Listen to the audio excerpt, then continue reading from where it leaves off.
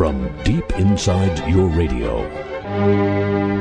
Ladies and gentlemen, I guess it depends on who's doing the torturing. The Supreme Court recently, I think last week, rejected 2 appeals involving U.S. treatment of Guantanamo Bay detainees, thereby barring a Syrian man from suing the United States. The nerve of the guy, over alleged torture and blocking the release of images. Images can't hurt you. Purported to show evidence of a Saudi man's mistreatment. The justices in both cases left intact lower court rulings in favor of the U.S. government. The court left in place a January 2014 ruling by the U.S. Court of Appeals against the Syrian former detainee, a Mr. Al-Janko. He had sought to sue the United States for damages stemming from his treatment during 7 years at Gitmo, saying he was tortured and suffered psychological and physical degradation there from 2002 to 2008. 2009, 7 years. After being detained in Afghanistan in 2001, he was seeking damages. The appeals court said, based on what Congress had directed, courts don't have the authority to hear lawsuits like that one. Thank you, Congress. And the court handed a victory to the CIA by declining to take up a case in which a Washington-based civil liberties group was seeking access to videos and photographs of another detainee, Mr. Al-Qahtani, leaving in place a decision by the Second Circuit Court of Appeals ruling the images are exempt from disclosure under the Freedom of Information Act because the images could harm U.S. national security by inciting anti-American sentiment. Al-Qahtani is known as the 20th hijacker. Well, that could incite American sentiment. Janko was released. Al-Qahtani is still being held at Guantanamo. Janko was released from there in October 2009 after a successful legal challenge to his detention. Prior to his detention by U.S. forces, Janko had been imprisoned and tortured by the then Taliban-led Afghan government as a suspected U.S. spy. He's having a good life. Meanwhile, when other people do the torture, it goes differently. An immigration appeals panel has upheld the deportation of a former defense minister of El Salvador, who was in power in the 1980s, when the security forces there committed numerous human rights abuses, including the kidnapping and murders of 4 American churchwomen. Those security forces were supported by you and me. The unprecedented ruling against retired General Carlos Eugenio Vides Casanova. Oh, it's Casanova again, is it? A one-time U.S. ally who retired to Florida a long time ago is expected to open legal doors for the deportation of a second Salvadoran general and other former foreign officials who condoned or failed to prevent but did not directly participate in human rights abuses in their countries. 2 of the former officials were allowed to remain in the United States, but in 2009, immigration brought charges of immigration fraud against them for assisting in the torture of 2 detainees. The ruling is very significant, according to one of the lawyers for the Center for Justice and Accountability,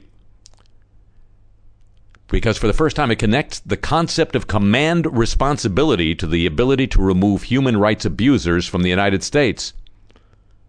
Command responsibility meaning even if they didn't exactly perform the torture, those in power were responsible. The appeals court described in detail the torture endured by one of the detainees working in a church clinic in 1980 when he was attacked by soldiers and police. He was detained and kept in National Guard custody for 3 weeks. The decision said he was beaten, shot, given electric shocks, sexually assaulted, and hung from a ceiling. Why, that's in our playbook, isn't it? It described similar treatment of the other detainee. The appeals board stated these acts were not isolated or random abuses at the hands of rogue subordinates, but that Vides Casanova, who headed the National Guard and then defense minister, knowingly shielded subordinates from punishment and promoted a culture of tolerance for human rights abuses in the security forces. Just depends on who's got the command authority, doesn't it? I think Donald Rumsfeld is still safe. Hello, welcome to the show.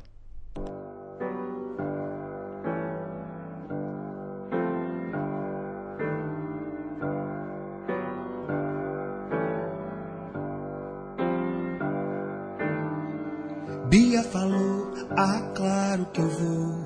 Clara ficou até o sol raiar.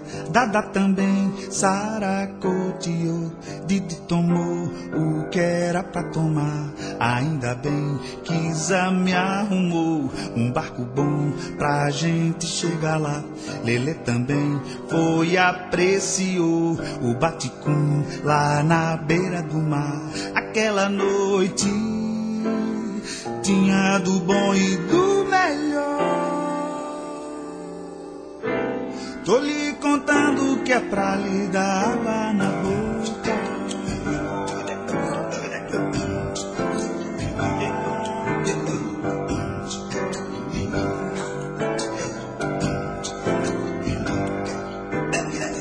Veio o mané da consolação, veio o barão de lá do Ceará, um professor falando alemão, um avião veio do Canadá. Monsieur Dupont trouxe o dossiê e a Benetton topou patrocinar. A Sanyo garantiu o som do baticum lá na beira do mar. Aquela noite tava lá na praia, viu? E quem não viu jamais verá. Mas se você quiser saber, a Warner gravou e a Globo vai passar. Bia falou, ah, claro que eu vou. Clara ficou até o sol raiar. Dada também saracoteou. Didi tomou o que era pra tomar. Isso aqui é Pepsi chegou. Ela pintou, só que não quis ficar. O campeão da Fórmula 1 no baticum lá na beira do mar. Aquela noite tinha do bom e do melhor. Só tô lhe contando que é pra lhe dar água na boca.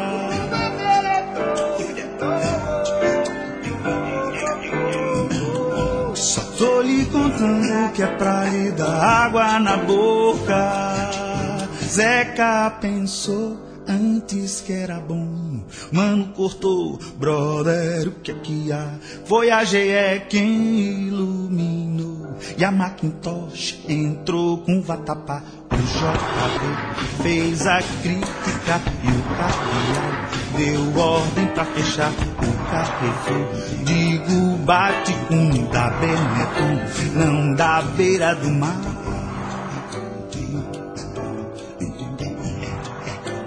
Na beira do mar.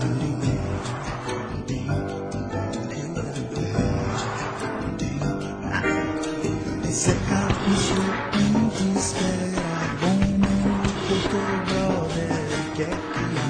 Foi a GE que iluminou e a Macintosh entrou com vatapá.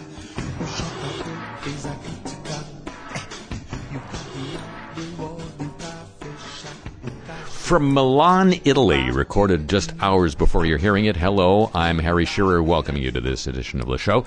And now, ladies and gentlemen, if you want me to love you, all that you must do is just say so. Yes, indeed, the parade of initial so's continues. This week, first of all, a fairly typical example of the genre.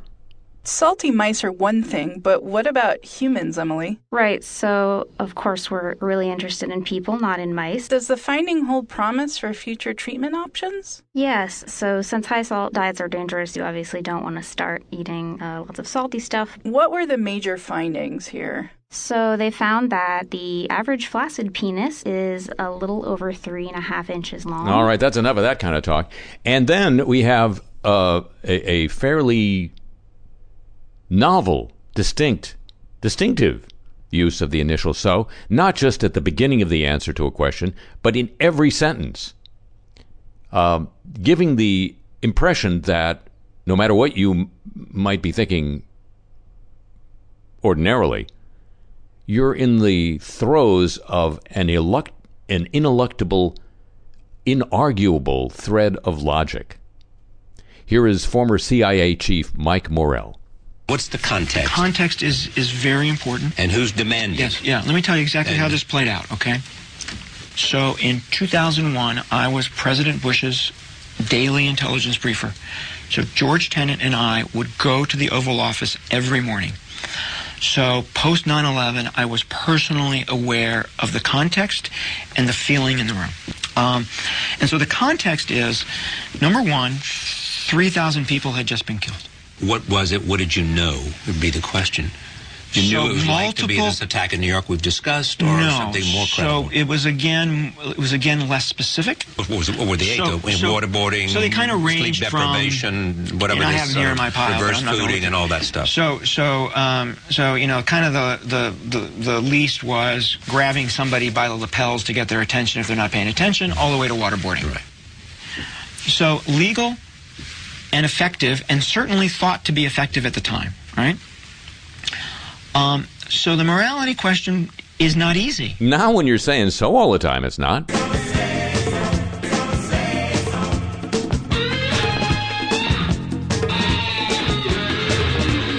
And now, ladies and gentlemen, let's take another look at the grand experiment in which the current couple of generations are being exposed to an amazing, almost bewildering variety of chemicals never before experienced by the human body. Passing on childhood toys to your offspring may seem touching and affecting, but new research has found you could actually be poisoning them, you see.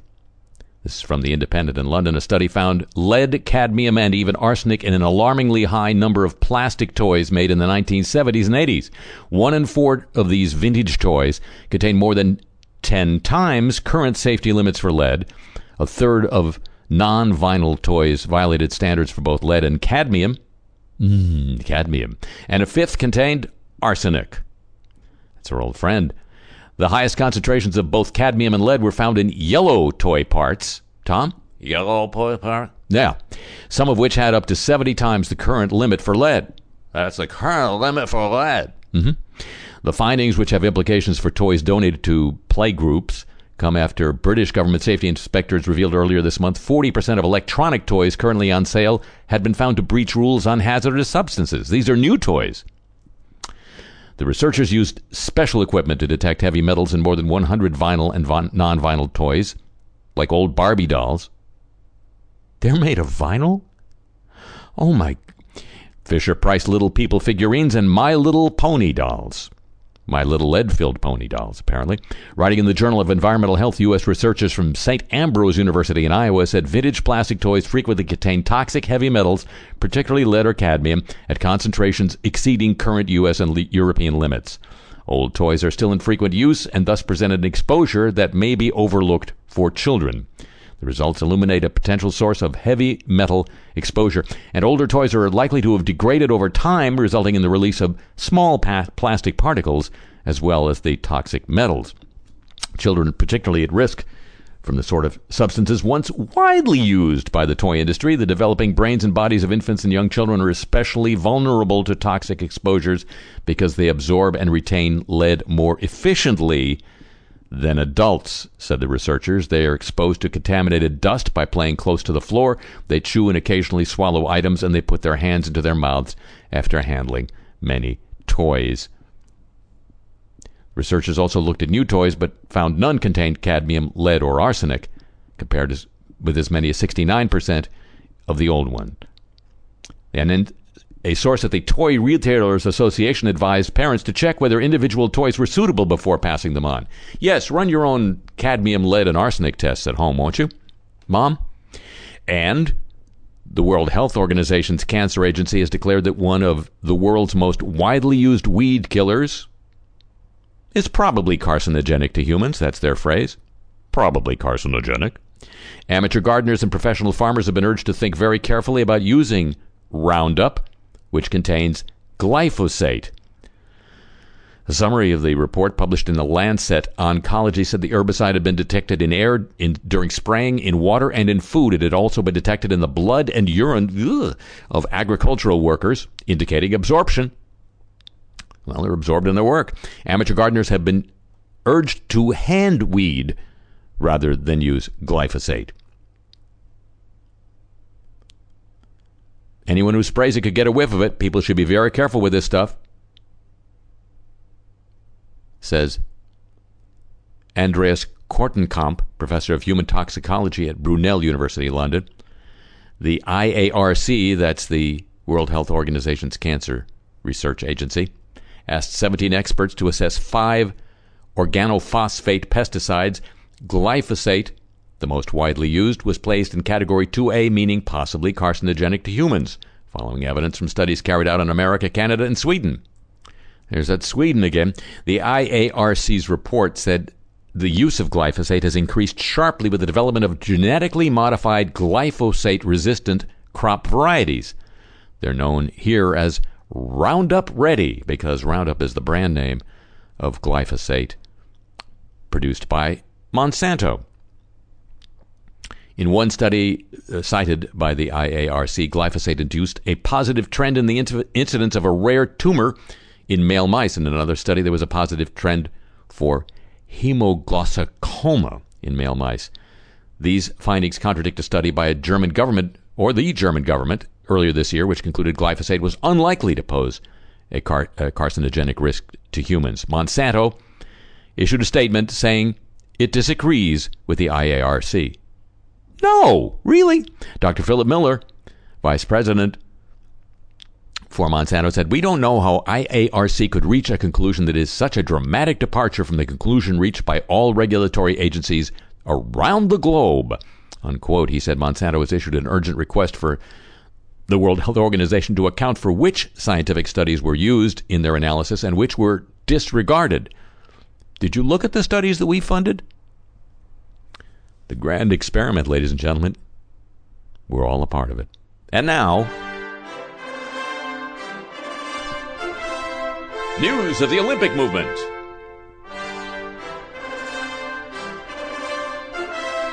Produced by Jim Ebersol Jr.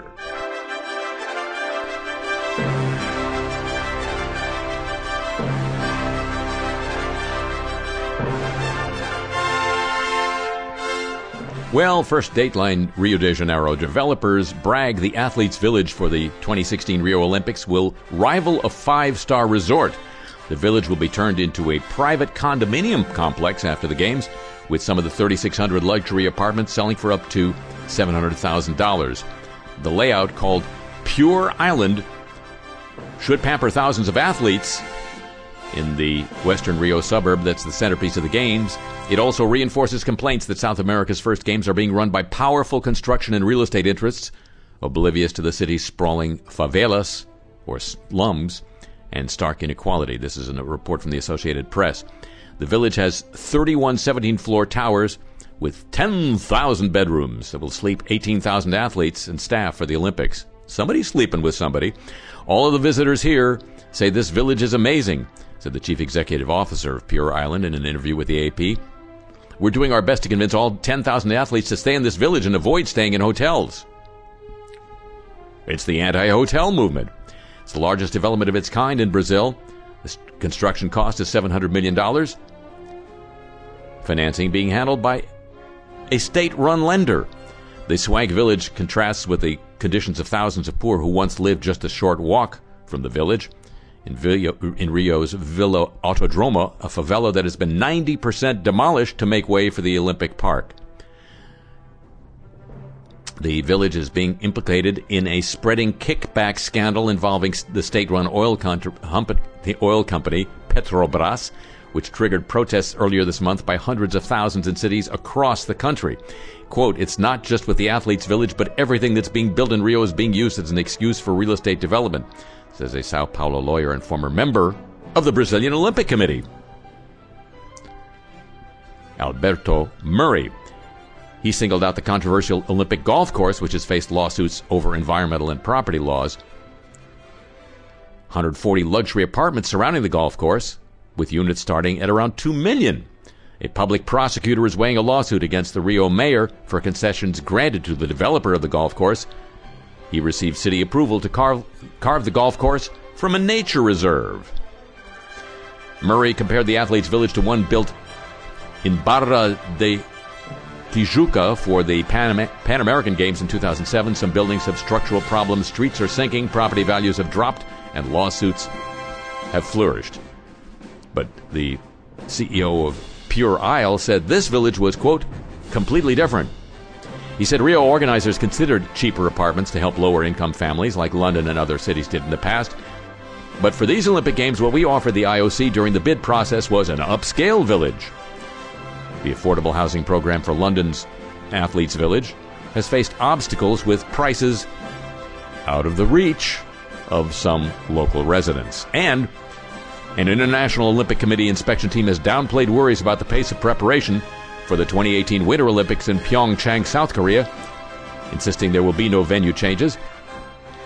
Gunilla Lindeberg says the organizers have made significant progress in the construction of the venue and arranging the test events to begin next year. She added that they must show more urgency in advancing operational planning and refining budgets. Because it's a movement, and we all need one. Every day.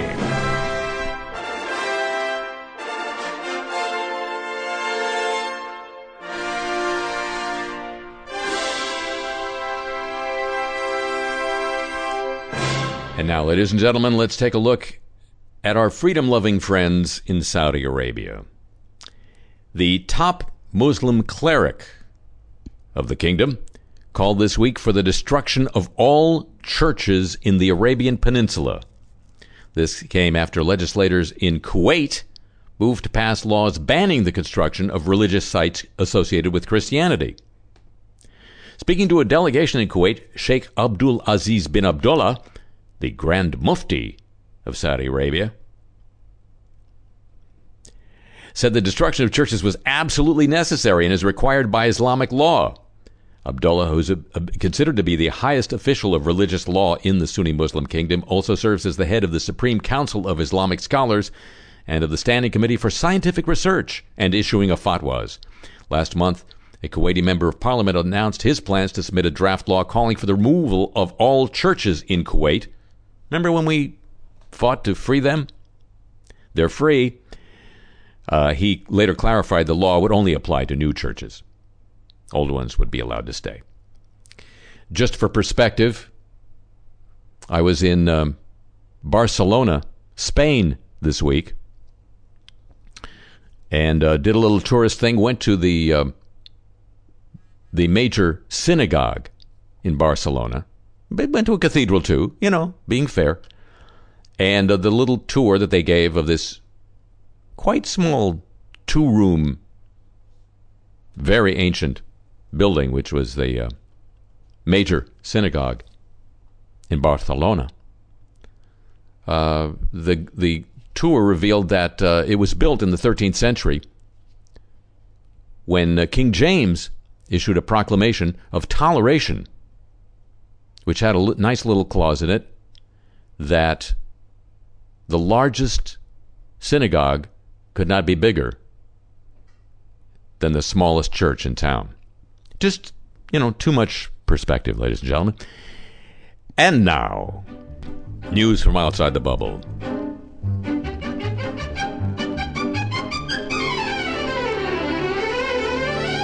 First, a little more about torture from the McClatchy Washington Bureau. A member of the late Chilean dictator Augusto Pinochet's secret police, who's been accused of murder, taught for more than a decade at the Pentagon's premier university, despite repeated complaints by his colleagues about his past. Jaime Garcia Covarrubias is charged in criminal court in Santiago with being the mastermind in execution-style slayings of 7 people in 1973. McClatchy interviewed an accuser who identified him as the person who sexually tortured him. Despite knowing of the allegations, State and Defense Department officials allowed Garcia Covarrubias to retain his visa and continue working at a school affiliated with the National Defense University until just last year. Human rights groups also questioned the school's selection of a second professor, Colombia's former top military commander. Some Latin America experts said the hirings by the William Perry Center for Hemispheric Defense Studies reflect the continuing inclination by the U.S. government to overlook human rights violations in Latin America, especially in countries where it funded efforts to quash leftists. These experts were especially troubled by Garcia Covarrubias' long tenure at one of the nation's most renowned defense institutions. His hiring undermines our moral authority on both human rights and in the war on terror, said a former DIA and Army intelligence officer who specializes in Latin America, Chris Simmons. If he's in fact guilty of what he's accused of, he's a terrorist. Then who are we to tell other countries how they should be fighting terrorism? To his supporters, Garcia Covarrubias is a brilliant thinker with a PhD and a purveyor of leadership skills. To his alleged victims, he's a sadistic torturer with a penchant for horsewhips and perversity. A 2008 Chilean military document reviewed by McClatchy identified him as a member of the feared spy agency known by its initials DINA. Simply the most sinister agency in Latin America, said Peter Kornbluth, a senior analyst with the National Security Archive. Anyone associated with that agency should never have been allowed into this country, let alone be given this job, he said. Officials with the Pentagon and the State Department refused to comment. Garcia Covarrubias is now back in Chile, ordered by an investigative judge last year to remain in the country while an inquiry continues into his alleged role in the deaths of 7 people, following the U.S.-backed Pinochet coup in 1973. And since the end of the 2011 NATO-backed war that toppled Muammar Gaddafi, Libya has fragmented with 2 rival governments and their allied armed groups vying for power. Nascent democracy has been supplanted by a system of repression and fear, this report from The Independent in London. Militias have become the most powerful players in a country devoid of the rule of law, of a national army, or of a police force. Anybody opposing them, be they politician or civilian, is silenced, often at gunpoint. In the new Libya, just as in the old, speaking out against those wielding power is enough to see you threatened or killed. There was, many admit, a golden age in the months immediately after the end of Gaddafi's rule, but it was not long before factionalism began to spin out of control. Now that brief optimistic interregnum is spoken of nostalgically as if it were a different era. It was only 3 years ago that Libyans rushed to the polls to vote for their first democratically elected government. It soon became clear that the mentality of the people subjugated to his rule would need much longer to change. With no established social base for democracy, Libya's new rulers resorted to the politics of old, corruption becoming worse even than during Gaddafi's regime, as every politician secured his seat with nepotism and patronage. In 4 years, the Libyan Investment Authority had 6 chairmen. Barely had time to learn the job, then you were moved out, said the former head of that agency. Libya's oil-rich economy began to founder under a succession of weak governments, and with few other job opportunities, fighting groups formed to oust Gaddafi refused to disband. Instead, each accused the other of secretly being Gaddafi loyalists, and gunfights broke out once again as they battled for control of key public facilities. The number of militiamen has burgeoned from the estimated 40,000 fighters during the war against Gaddafi to 160,000 today. In their midst, Islamic extremists have begun to thrive. That is the new Libya. Just for perspective, it's just as bad in Yemen, if not worse, where there's a 4-way battle, 2 groups claiming to govern, one Sunni, one Shiite. The Islamic State and Al-Qaeda are there fighting against both those groups and each other. And that was a country that just a few months ago President Obama was praising as a success story in the Middle East. News from outside the bubble, ladies and gentlemen, a copyrighted feature of this broadcast. Which leads us inexorably to news of the warm, won't you? Soft,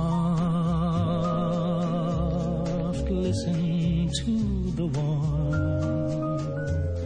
We can listen to the warm. Climate change is one of the biggest risks facing the insurance industry. That's according to the governor of the Bank of England.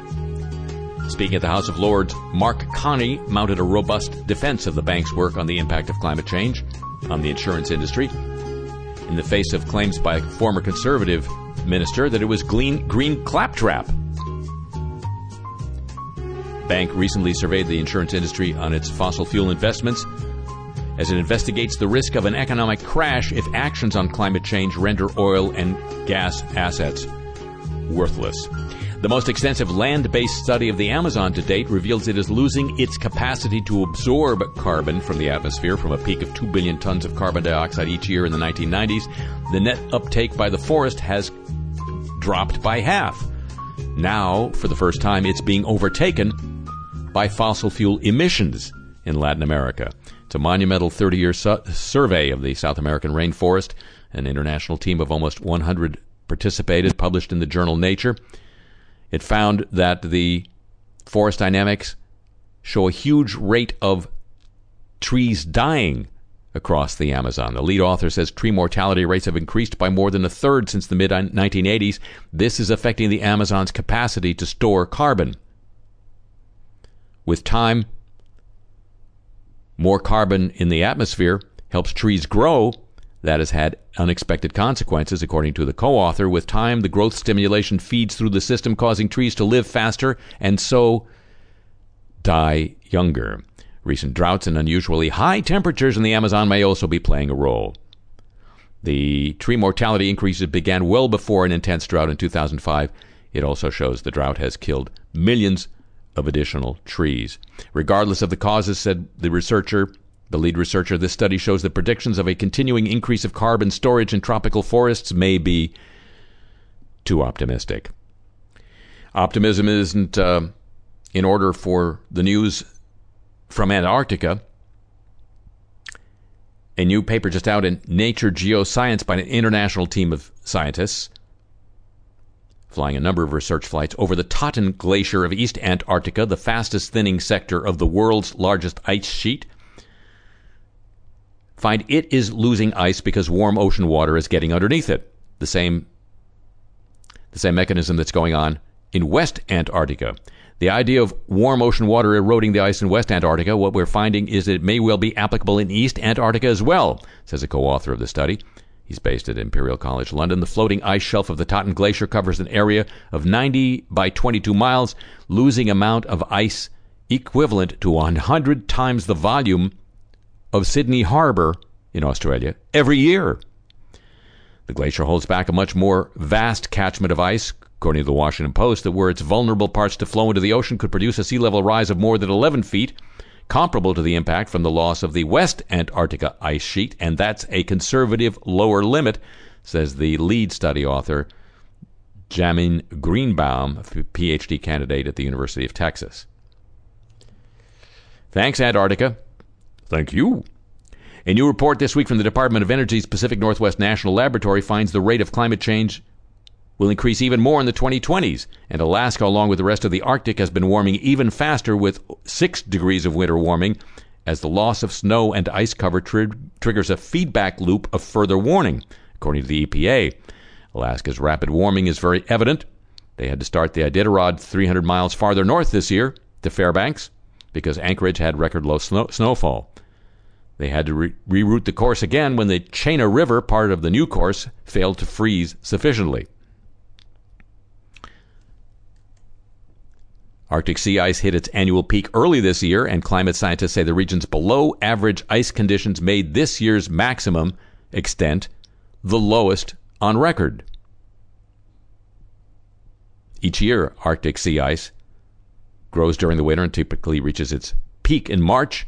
A new report from the National Snow and Ice Data Center reveals this year's Arctic sea ice likely reached its maximum extent earlier than expected and covered the lowest maximum extent since satellite record keeping began in 1979. It is a peak, but a peak low.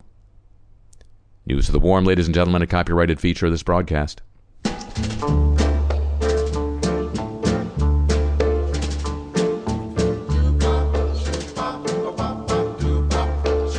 Speak low when you speak love.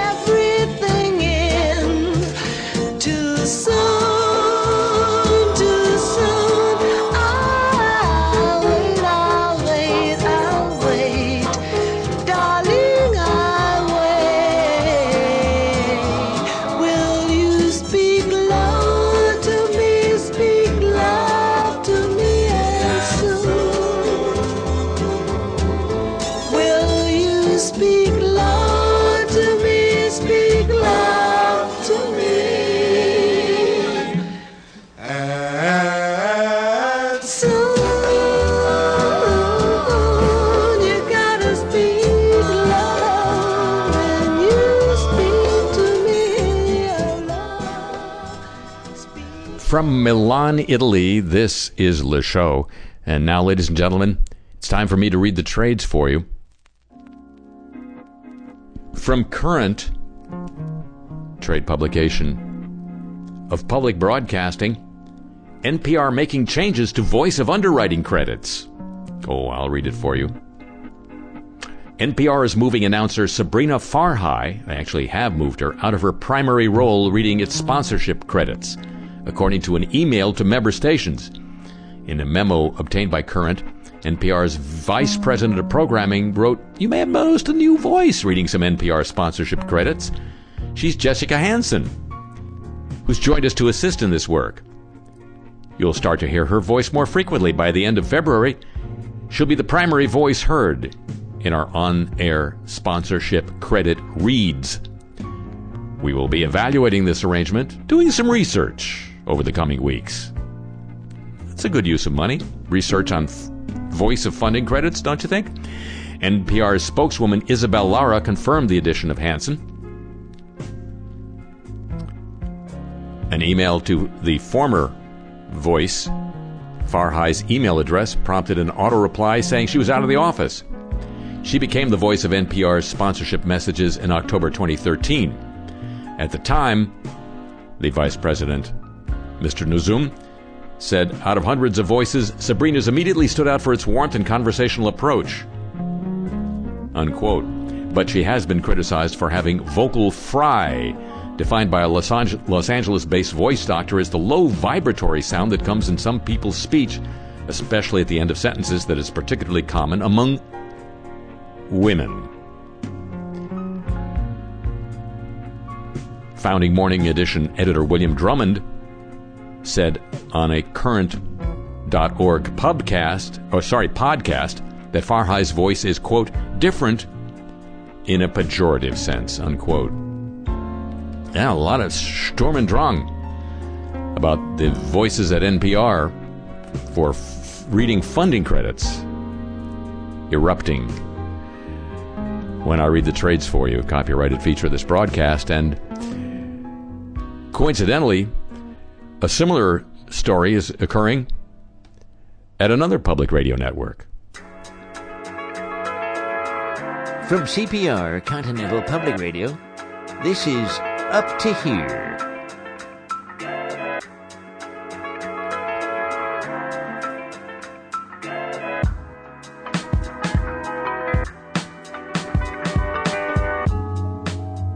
Up to Here, CPR's weekly look at the day's news.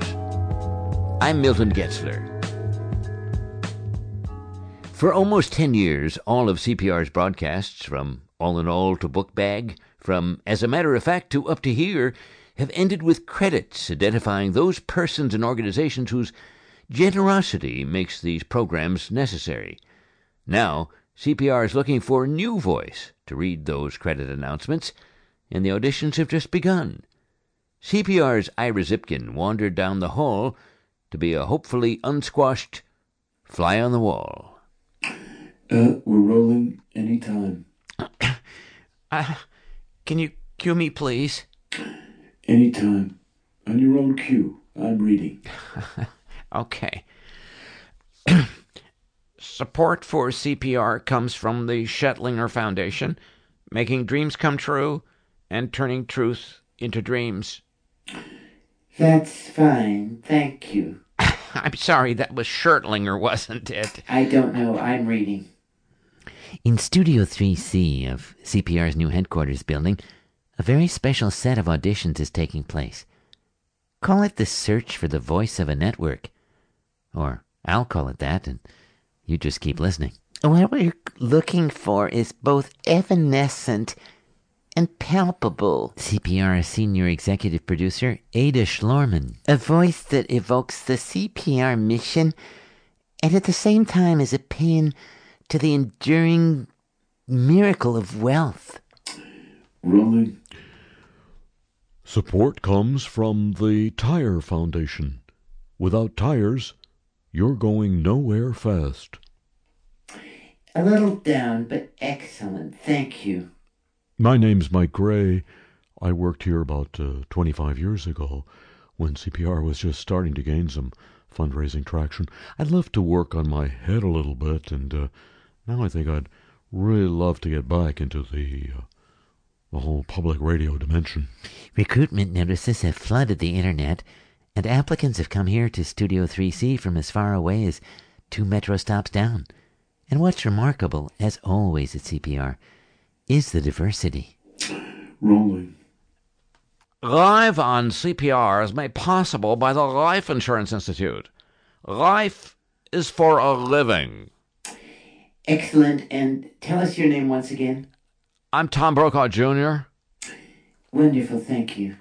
It's so difficult to put your finger on anything, let alone what we're looking for here.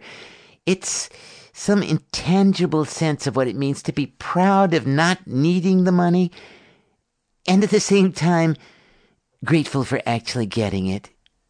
CPR's goal is to have all the funding credits across all its programs spoken in one consistent voice. But some CPR hosts weren't thrilled with that decision. Well, of course I'd gotten used to doing the credits on my programs, including this one. All in All host Milton Getzler. So it was hard for me for the first few weeks not to take this move personally, but then I realized it adds to my credibility not to have to mention all those foundations and corporations. And besides, it means I get out of the studio 20 seconds earlier every day, so I think it's going to work out. And rolling. Support for CPR comes from pork. So much more than pig meat. That's wonderful. Thank you, honey. Ada Schlorman hopes to have the process narrowed down to 20 semifinalists sometime during the 3rd fiscal quarter of next year. I'm Ira Zipkin, down the hall in Studio 3C. Can I stop rolling now? And for now, you're up to here.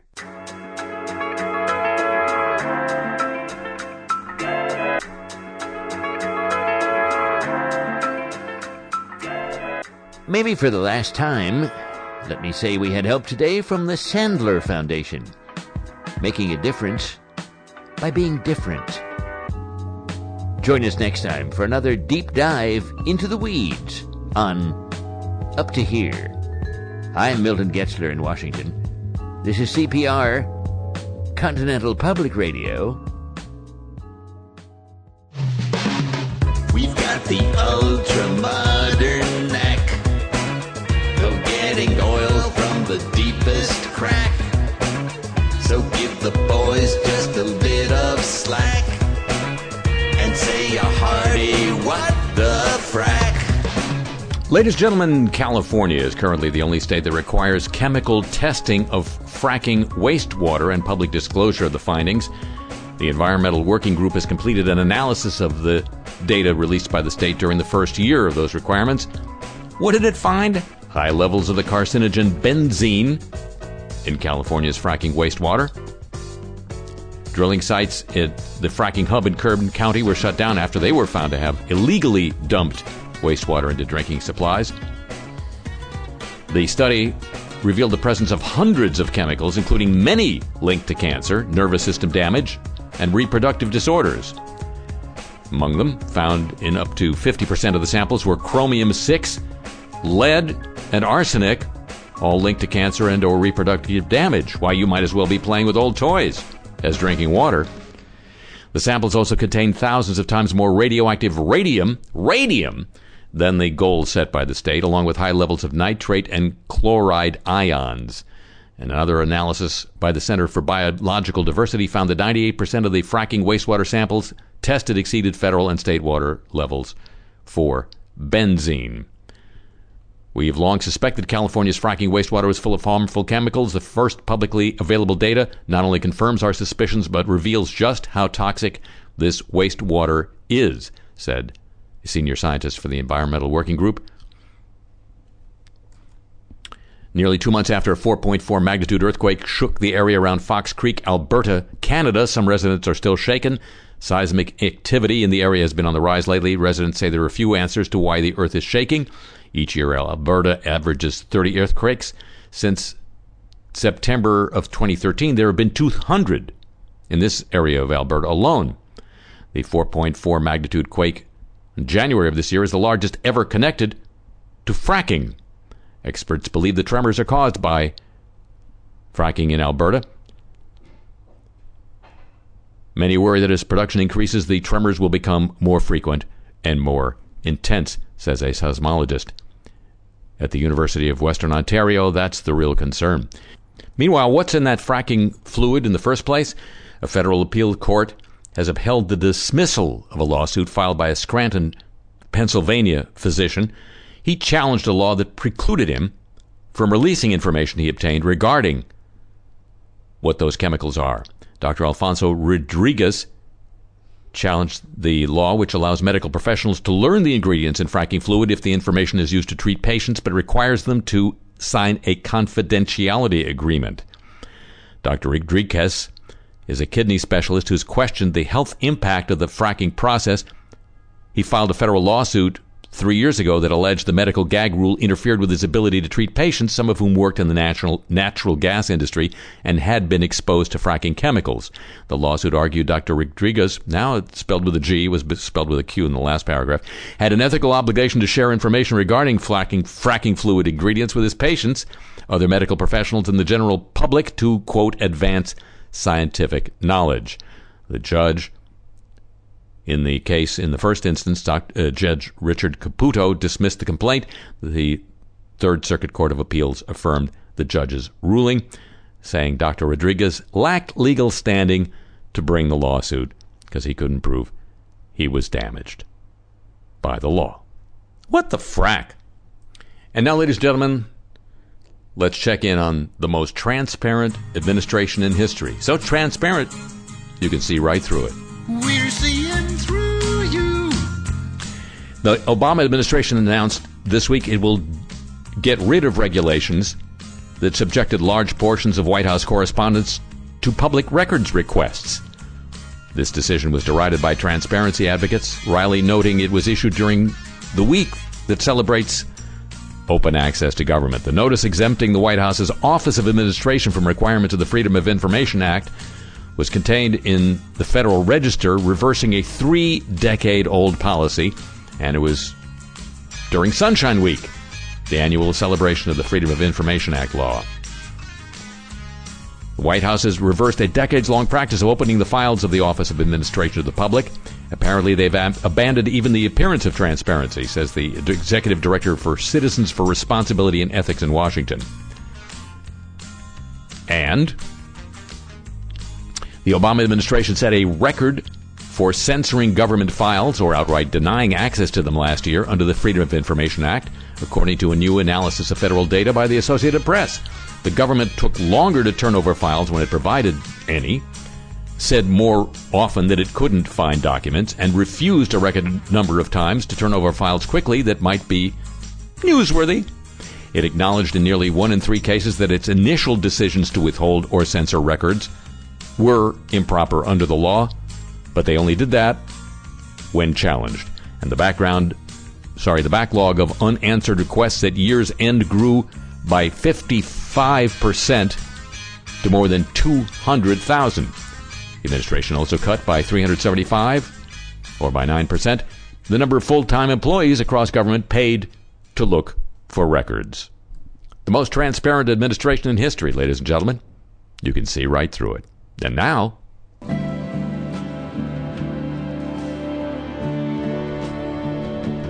we're so sorry.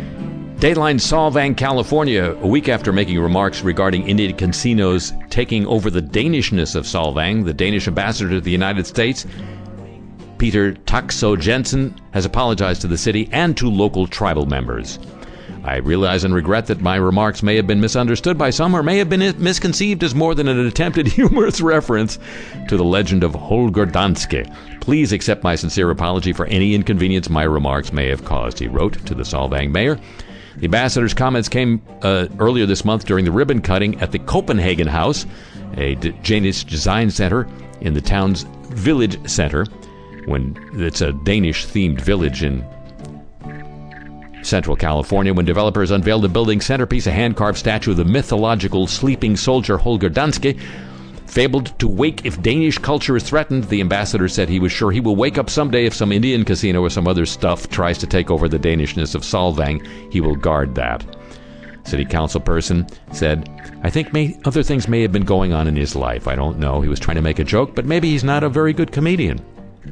Humor by amateurs, ladies and gentlemen. An Orange County, Florida assistant principal apologized this week for sending a text message with the phrase, quote, vaginas are on fire, unquote, and said he was working to regain the trust of the school community. Scott Peters declined to say what the message meant, but said, quote, it wasn't directed at any teacher, unquote. He was reprimanded after sending the principal of the school, Daniel Merchant, messages last year. They read, quote, take your time getting here, vaginas are on fire, unquote. The principal, Daniel Merchant, was reprimanded after he acknowledged occasionally using inappropriate language to refer to female staff and failing to report the inappropriate text to a supervisor. The Peters, the assistant principal who wrote the offending text, started his career as a PE teacher. Go figure.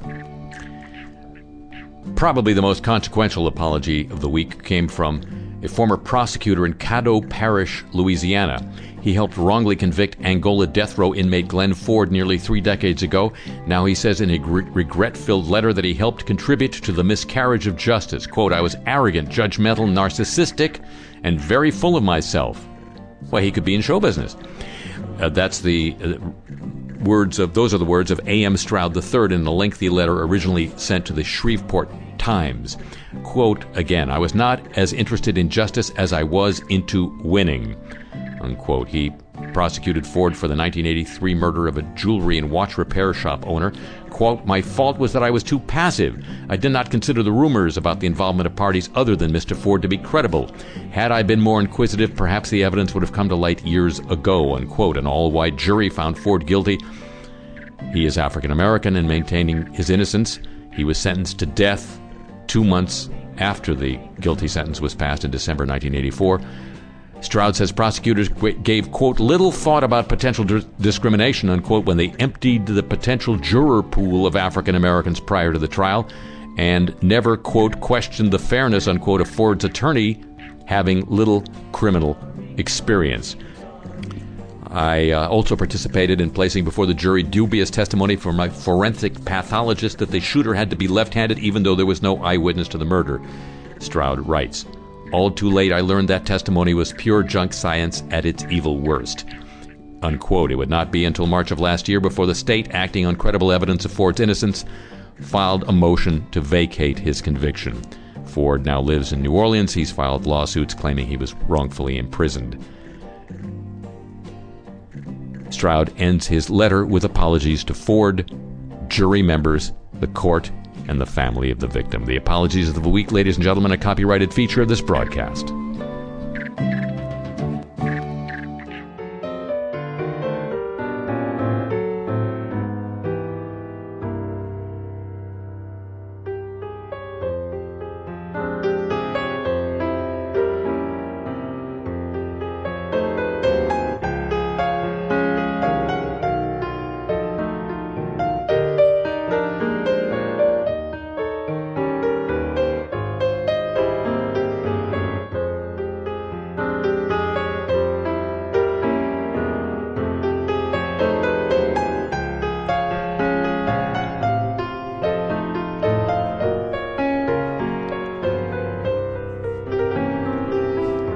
That concludes this week's edition of Le Show. The program returns next week at the same time over these same stations over NPR worldwide throughout Europe, the USEN 440 cable system in Japan, around the world through the facilities of the American Forces Network, up and down the east coast of North America via the shortwave giant WBCQ The Planet, on the Mighty 104 in Berlin, around the world via the internet at 2 different locations, live and archived, whenever you want it, at harryshearer.com and kcsn.org. Available as a free podcast. They're back at wwno.org, Sideshow Network, SoundCloud, iTunes, and TuneIn.com. And it would be just like not drinking that lead and arsenic or having it in your toys, if you'd agree to to be with me then. Would you already? Thank you very much. To the LeShow Chapeau, to the San Diego, Pittsburgh, Chicago, In Exile, and Hawaii desks. Thanks as always to Pam Halstead and to Jenny Lawson at WWNO New Orleans for help with today's broadcast. The email address for this program and the playlist of the music heard here on, and Cars I Talk t-shirts. Think of it. Just do that. Just think of it. All available at harryshearer.com.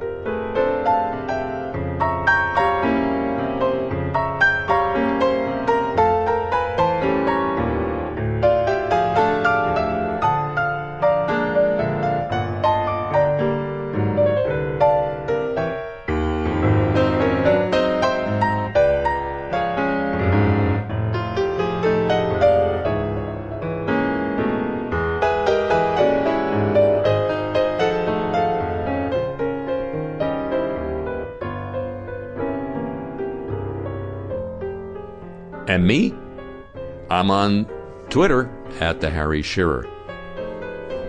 I'm there all week. Try the veal.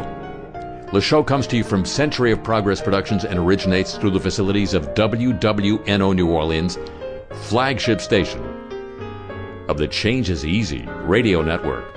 So long, arrivederci from Milan.